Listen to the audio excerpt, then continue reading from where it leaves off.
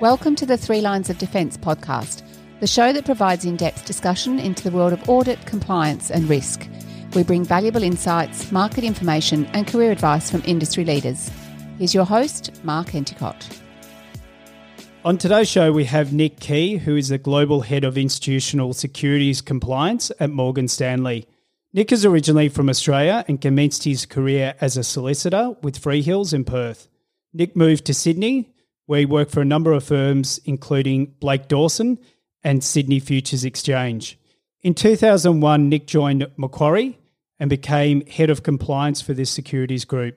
In 2011, Nick moved to Morgan Stanley and became Asia Chief Compliance Officer based in Hong Kong. In 2019, Nick moved to New York with Morgan Stanley in his current role. Nick, welcome to the show. Mark, thank you very much for the invitation. Look forward to having a chat. So I'd like to start with a little bit about your early life and where you grew up. Sure. So, we're immigrants, children of immigrants. My parents and myself and my sister, we were born in Malaysia. Many people, being Chinese, ethnic Chinese, we did, my parents were certainly looking for opportunities for us, in terms of our education and the like. And my dad actually studied accounting in Australia, in Perth. And that's eventually where we moved to in 1975. As you know, that was a period just after the White Australia policy was lifted. So we did get there to Australia, and like many Malaysian Chinese, we ended up in Perth because it's a very short trip, I guess, between Malaysia and Perth relative to Sydney. So I grew up in Perth, and it was great growing up in the 70s and the 80s, and times are a little bit different than they are now. So you've worked in a range of different roles throughout your career, and obviously you started your career off as a lawyer. What made you develop your career within banking and financial services, and more specifically within compliance? Yeah. Well, look, I think being a lawyer, and if you work, in private practice, like I did with Freehills and what's now Ashurst, there's a path that your career takes, moving to associate, senior associate, and partner. And I definitely enjoyed the challenges and the opportunities that I got with those firms. I think I moved to a couple of in-house roles, including for clients of these firms. And Austraclear was actually one which got taken over by the Sydney Futures Exchange in 2000. It having an in-house role as a lawyer, gives you advantages in terms of your time, how you want to spend it. It's also a little bit different. You're not having to worry about timesheets and billable hours and the like. And honestly, I'm more a back office guy. I've got a face for radio. I think I didn't quite enjoy as much the networking, part of the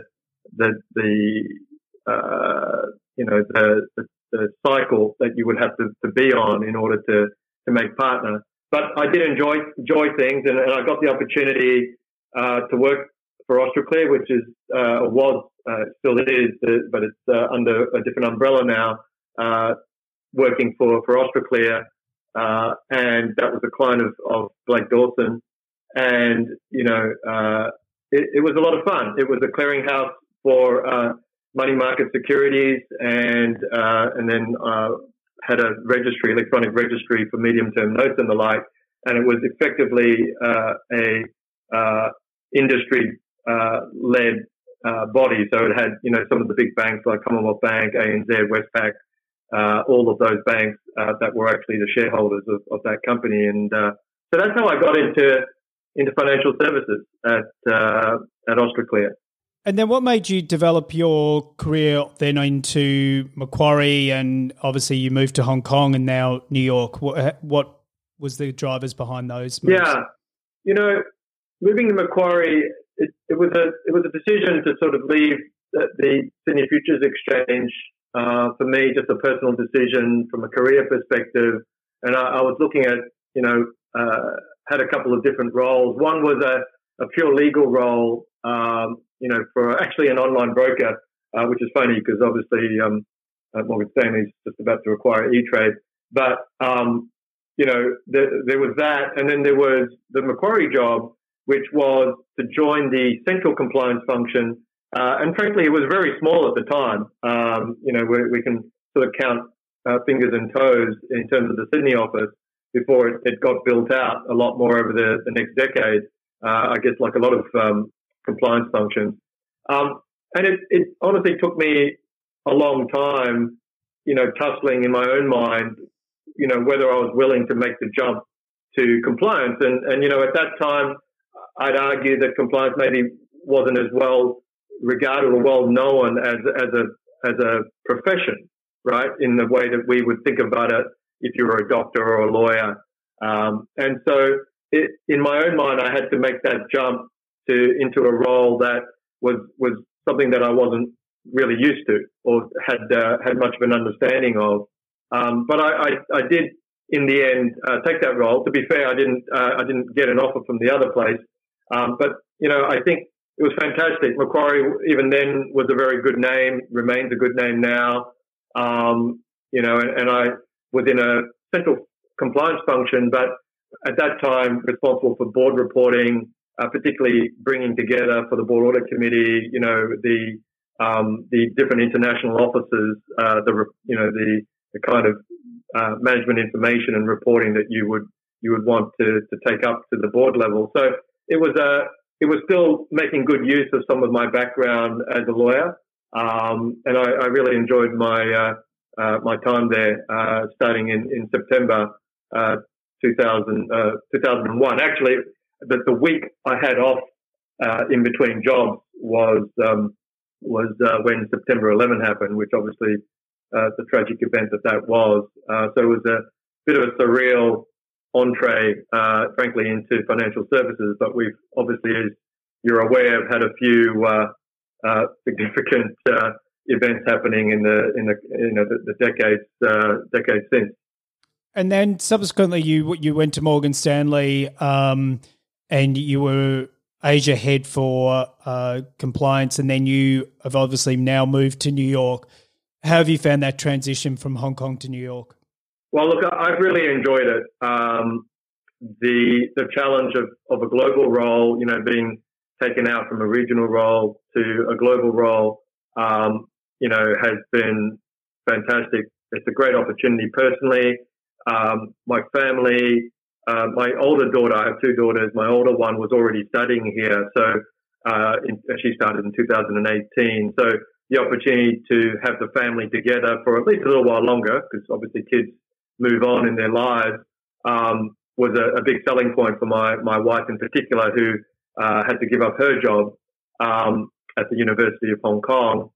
And, but it's the opportunity, the people are great. I don't just mean the people at work, but, frankly, by and large, all the New Yorkers we've met, have been fantastic. And, I think it's obviously been a difficult time for a lot of people, over the last 5-6 months in particular. But we're all making, the best of a bad situation. And, we'll, I guess, be talking about that a little bit later. But New York itself is great. I took my first holiday with my family since Christmas, when we did a quick trip back to Hong Kong in Australia. And we just went upstate New York. My wife can drive, and we took a train and drove around, and was lakeside, and then just did some treks. It was really nice to spend time with the family and just get away from, I guess, the desk and looking at the same scenery that you do when you're working from home. And like we do, we live in an apartment in the city, so it's really just a change of scenery away from looking from apartment blocks and the like's been very good mentally for us. Has there been a particular key mentor in your career, and if so, how have they helped develop your career and leadership style? Yeah, well, that's a good question, Mark. I think different people have different people who help them out at all stages of their lives, both, as you point out, personally as well as from a career perspective. In my very early years, when I was still in Perth, I had a mentor, Simon Lee, and he was is a Perth businessman, and he helped guide me. And in fact, when I went, my first in-house job was to work at one of his companies, and it was just interesting, And then as you get older and further along, you realize there are a lot of these sort of people who have seen the world, they've experienced it, they've been successful in their own lives and careers, and they have a lot of good advice to give. And one of certainly the lessons learned is especially when not just because you're Asian and we tend to be a bit more deferential to authority, but just knowing that there are people there who can really give you good advice is an important thing. And I think one of the funny things that at the time was my wife and I were thinking before we moved to Sydney in '96, maybe we'd move to Hong Kong or Singapore, and we were talking about that, or I was talking about that with him, and he said, look, we might be on the brink of what turned out to be the Asian financial crisis. At the time, obviously, we didn't know that, but he was saying probably not a good time, to go right up go up there at the moment, stick closer to home.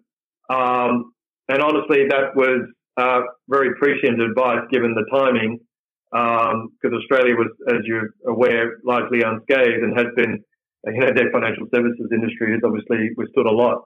And so, that and just the advice that he gave, for me in my formative years was fantastic.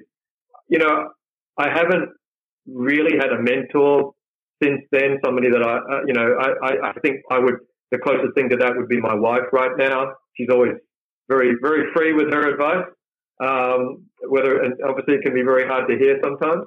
But what I would say is, therefore, it's really important, I think, for particularly younger people, especially if there's no formal program within the company they work for, or if they're not yet employed but they're studying, to actually maybe seek somebody out that they know, a family friend at the time or something like that, to get this sage advice that doesn't come from a family member, so a little bit more independent or objective. And within work, I think having mentors and sponsors, obviously they're different, but different people I think can certainly benefit from that. But what I'll say to you is that I've had a series, by and large, not exclusively, but by and large, had a series of very good managers, and they've been the ones at the times that they've been managing me that have helped my career. They've given me the advice. I'll call out Dominic Hirons, who's now the CCO at Citigroup in EMEA. When he hired me into Morgan Stanley, really knew his way around and made sure that I met the people that I needed to meet to enhance the network that would help, form the base of, knowing how things work, but also the people and getting to know them better, and the base of how you're going to be an advisory compliance person, right? Which is what I became when I joined Morgan Stanley. When I joined Macquarie in Hong Kong to be the securities head at the time. So I think different people will have different mentors and supporters, but I think, and this gets back to a really important point, to further your career, you really need to have good managers, because I think non-supportive managers, often lead to obviously people leaving, but also being very dissatisfied, even if they don't get that opportunity to just move across the road. So it's a range of people that have helped me through, but I'm telling you, all of those people that I've mentioned, including the wife, have been instrumental in developing my career. Has there been a significant turning point in your career that has resulted in where you are today? Yeah, look, I think there's been a few, and going back to the a bunch of things. But I have to say, there's always, almost always somebody helping you out in your life. And my wife, I met her in 1995, and obviously not my wife at the time, but I met her in 1995, and she has been honestly the biggest support for my career, because she has moved to Sydney, she moved to Hong Kong, she's moved to New York, she's changed her career a couple of times, not just for me, but for her and to help bring up the kids. And so honestly, for me, she's a turning point in my life, both obviously from a personal perspective as well as, how she's helped me navigate the trials and tribulations of being a compliance officer in financial services. But we wanted to go to Sydney, to the point that I made that Simon said stick closer to home. And we decided we wanted to have a change. I think a lot of people, in Sydney, a lot of the people that became our friends were from Adelaide or from Brisbane, or the surrounds. Actually, I think we had far fewer Sydney friends or Melbourne friends. Although my wife did know quite a lot of people in Melbourne. So, moving to Sydney, the big stick, the big smoke. Sorry, it's that was a big turning point for us, and it was kind of funny because I had a friend from law school who was coming back from Sydney, who worked with Blake Dawson, and he actually just said to me, well, I'm leaving, I'm coming back to Perth.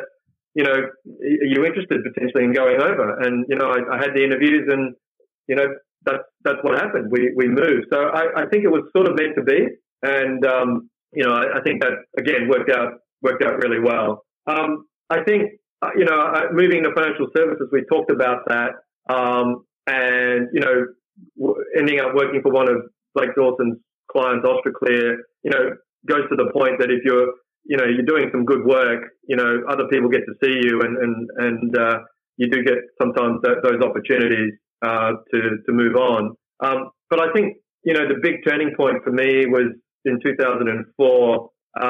My boss at the time, Nick Minogue, head of risk management compliance at Macquarie, literally came up to my desk and said, "We're going to make this acquisition based in Hong Kong. We need you to fly up there tonight and start the due diligence." Because of my background as a lawyer, I ran the due diligence process for the firm and certainly for risk management, but at the time that was inclusive of legal, to make that acquisition. We had Baker McKenzie work on that transaction with us. So 15 countries globally, 500 people or so. It was the ING cash equities business. So they were coming out at a time we were thinking that we wanted to go in. And so that was very interesting timing. And actually, Macquarie, benefited from a very good run after that. But we did the due diligence, and it was an exhausting but very rewarding process. Apart from the fact that I got a promotion out of it, but they weren't necessarily looking at me moving to Hong Kong. They actually had me pegged, and I'd spent 7 weeks, 2 months in around Christmas, Thanksgiving 2003 in New York, because it was a potential move for us to go there. But I put up my hand for Hong Kong, and I can sort of list the reasons why we did that.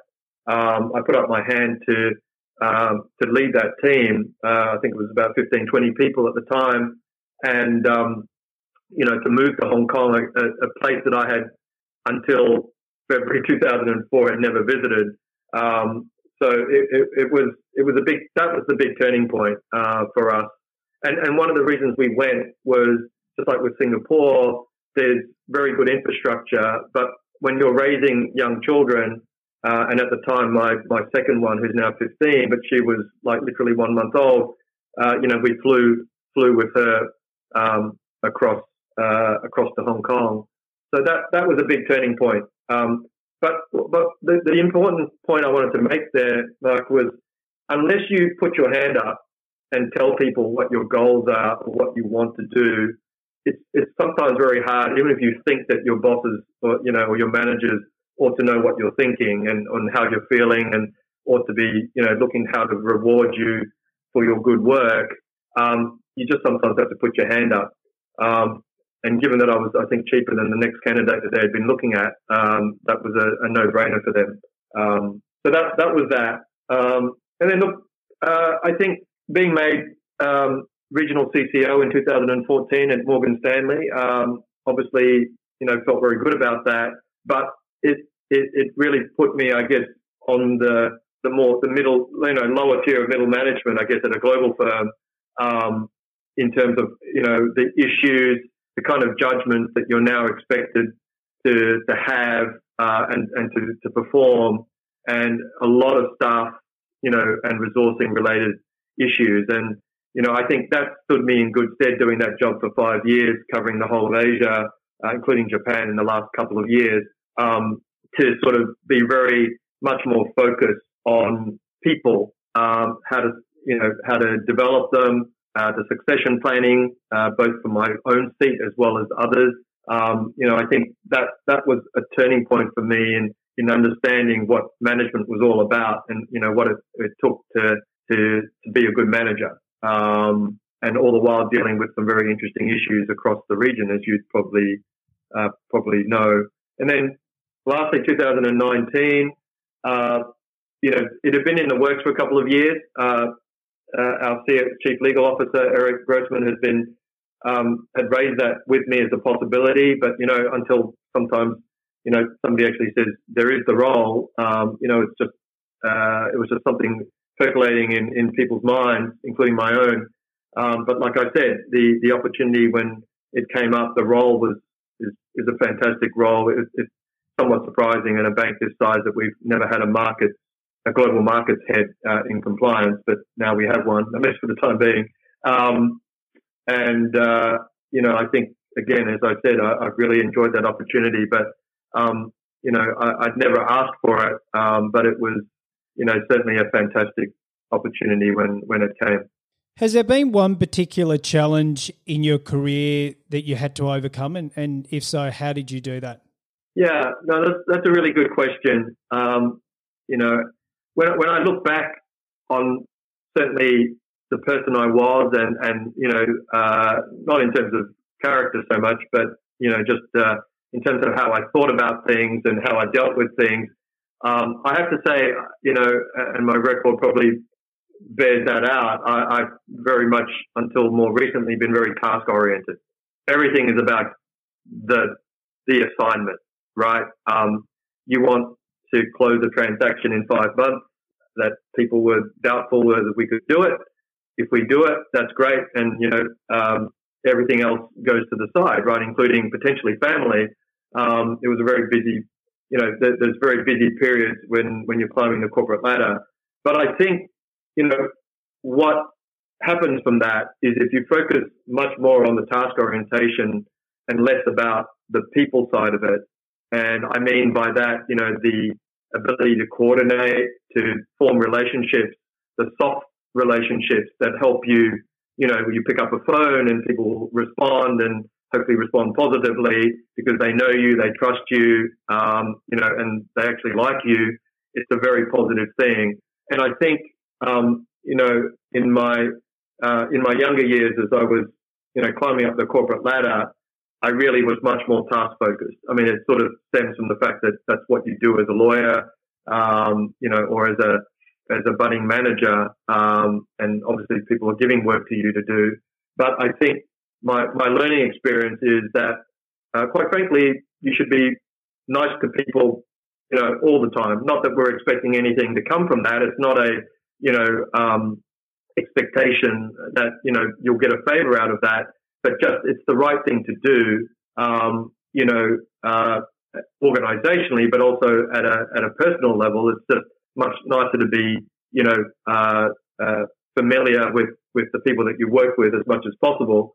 They don't have to be your friends, but they're certainly, many of them are your colleagues. And so being respectful of that is really important. And look, I think I I learnt that lesson in the sense that, I think I might have missed out on, potential opportunities.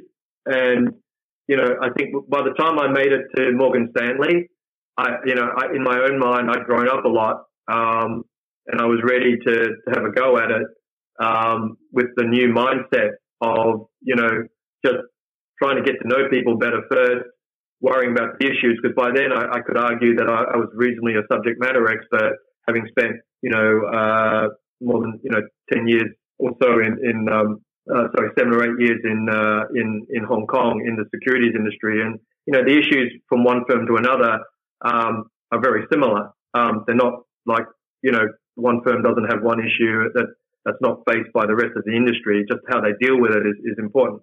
But my point is that, I came across managing a much smaller team as at that time an executive director, so not an MD, and I knew I had to work at it. And I knew that, a lot of getting these further opportunities for promotion, for new roles, etc., rely on not just the people that work for you or that you are your clients, but, just people that you otherwise have, just passing, acquaintances with, because they come in on a project, or, you need to work with them on a new product approval or something like that.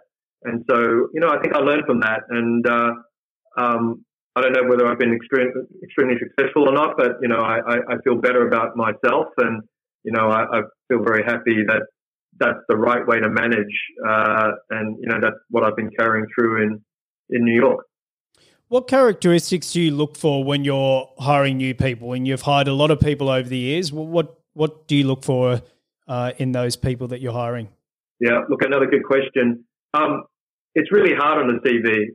And whenever I talk to someone, I'm almost inevitably I'm thinking about what's the next role for that person. I like to look at a person and listen to them and talk to them and get a gauge of whether or not, 3 years on, like, would they be potentially fit for a different role or a bigger role? Or when you're meeting with them, sometimes you go, wow, they blow you away, and actually there was another role that maybe a bigger role that they might be suited for. I think what is important is that people ask questions, they're inquisitive, they're able to articulate both their strengths as well as their development points.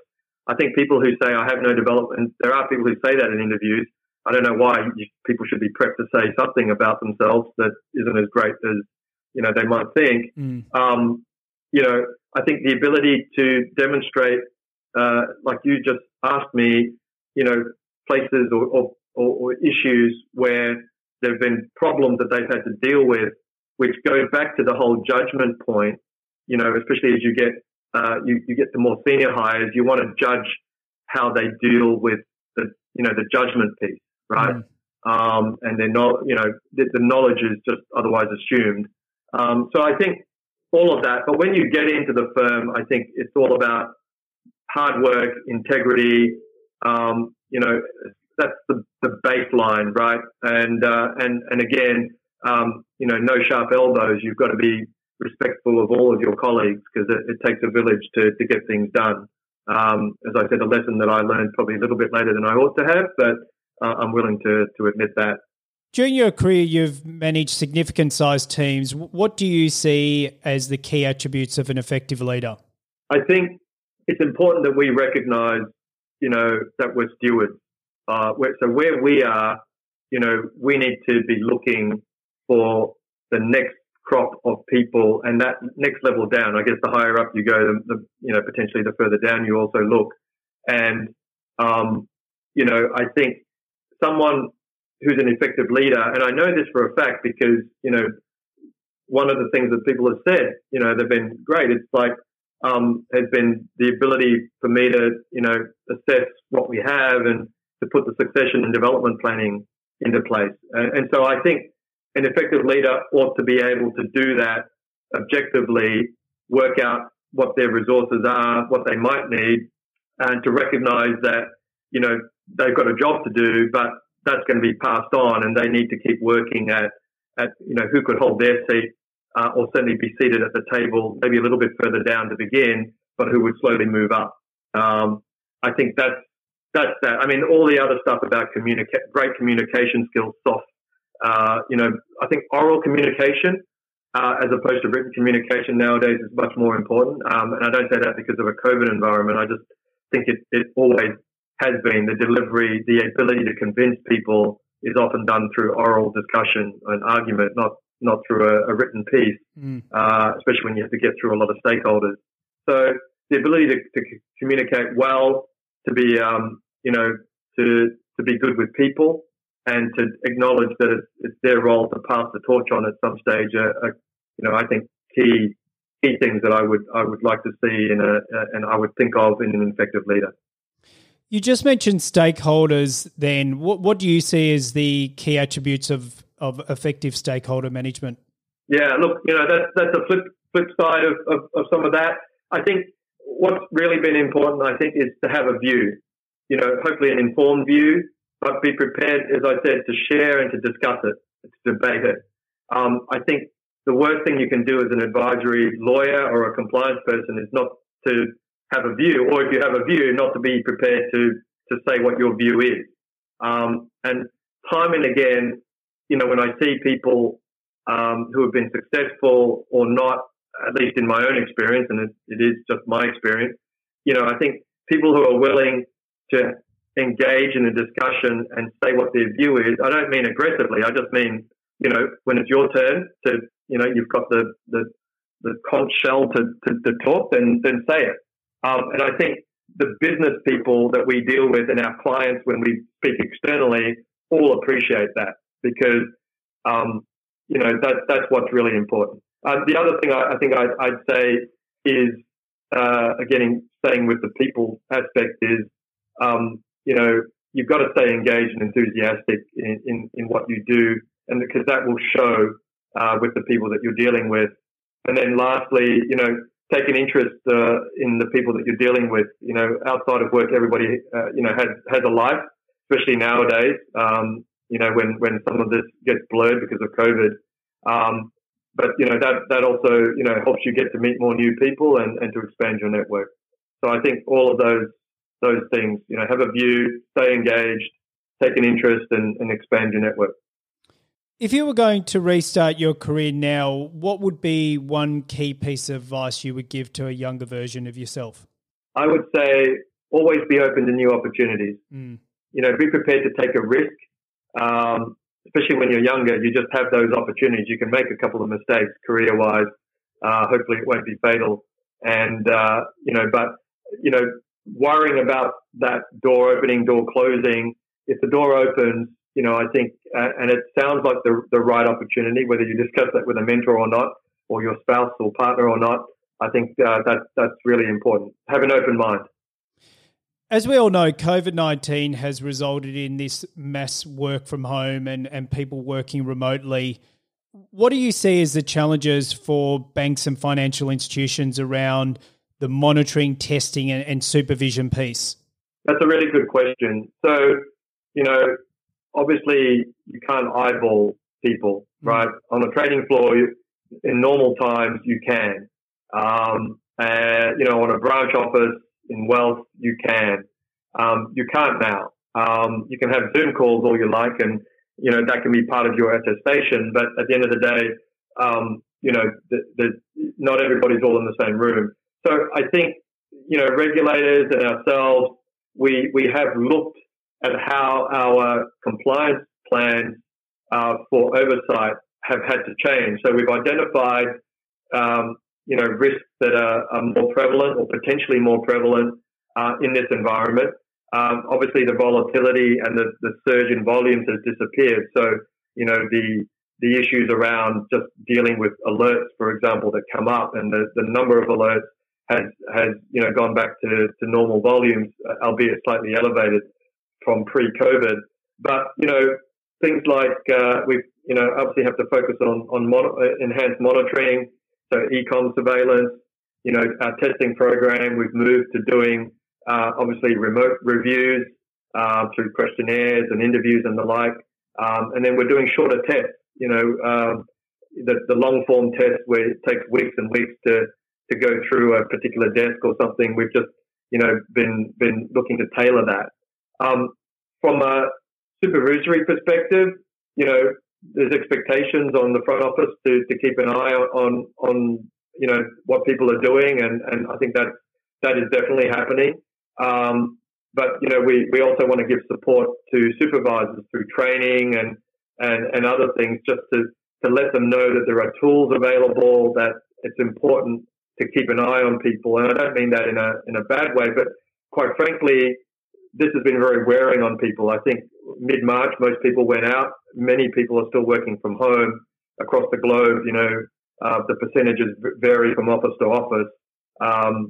But we're nowhere near 80 to 100%, and so you've got to also keep people engaged and supported. I think so that's also very important, and that's less supervision than just general maintenance and management, team management.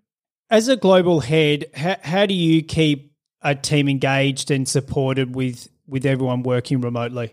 Well, look, I think one of the good things is, if you've got a good relationship with your clients, being remote from them doesn't mean being disengaged. It doesn't mean being left out, quite apart from the fact that compliance people or legal people have to be involved in various activities, and the like. But, I think what we've done is certainly up the level of communication, primarily through Zoom, but we use Skype video and others. But, not just meetings, because I think there's fatigue around having to be online all the time on a screen. I think it's more just being interested in people. So having these one-on-one calls, checking in on people. We did that early on too, particularly for people that we knew were not living in a family unit. And obviously family different size. But if you're on your own, for example, or they had to look up, you knew that they had to look after an elderly parent or whatever, we paid special attention to those people, right? In terms of, is there anything we can do to support you and the like? And then lastly, I think, we've tried to make some of these meetings a bit more fun, right? Talk about other things, wear thematically themed clothing, sports clothing or whatever, have a drink if it's late in the day, a social drink, etc., cocktails or something like that. So just, mix it up a bit. Yeah. With work pressure, you've held many different senior roles. How have you managed to deal with the work pressure and stress that comes with key leadership roles?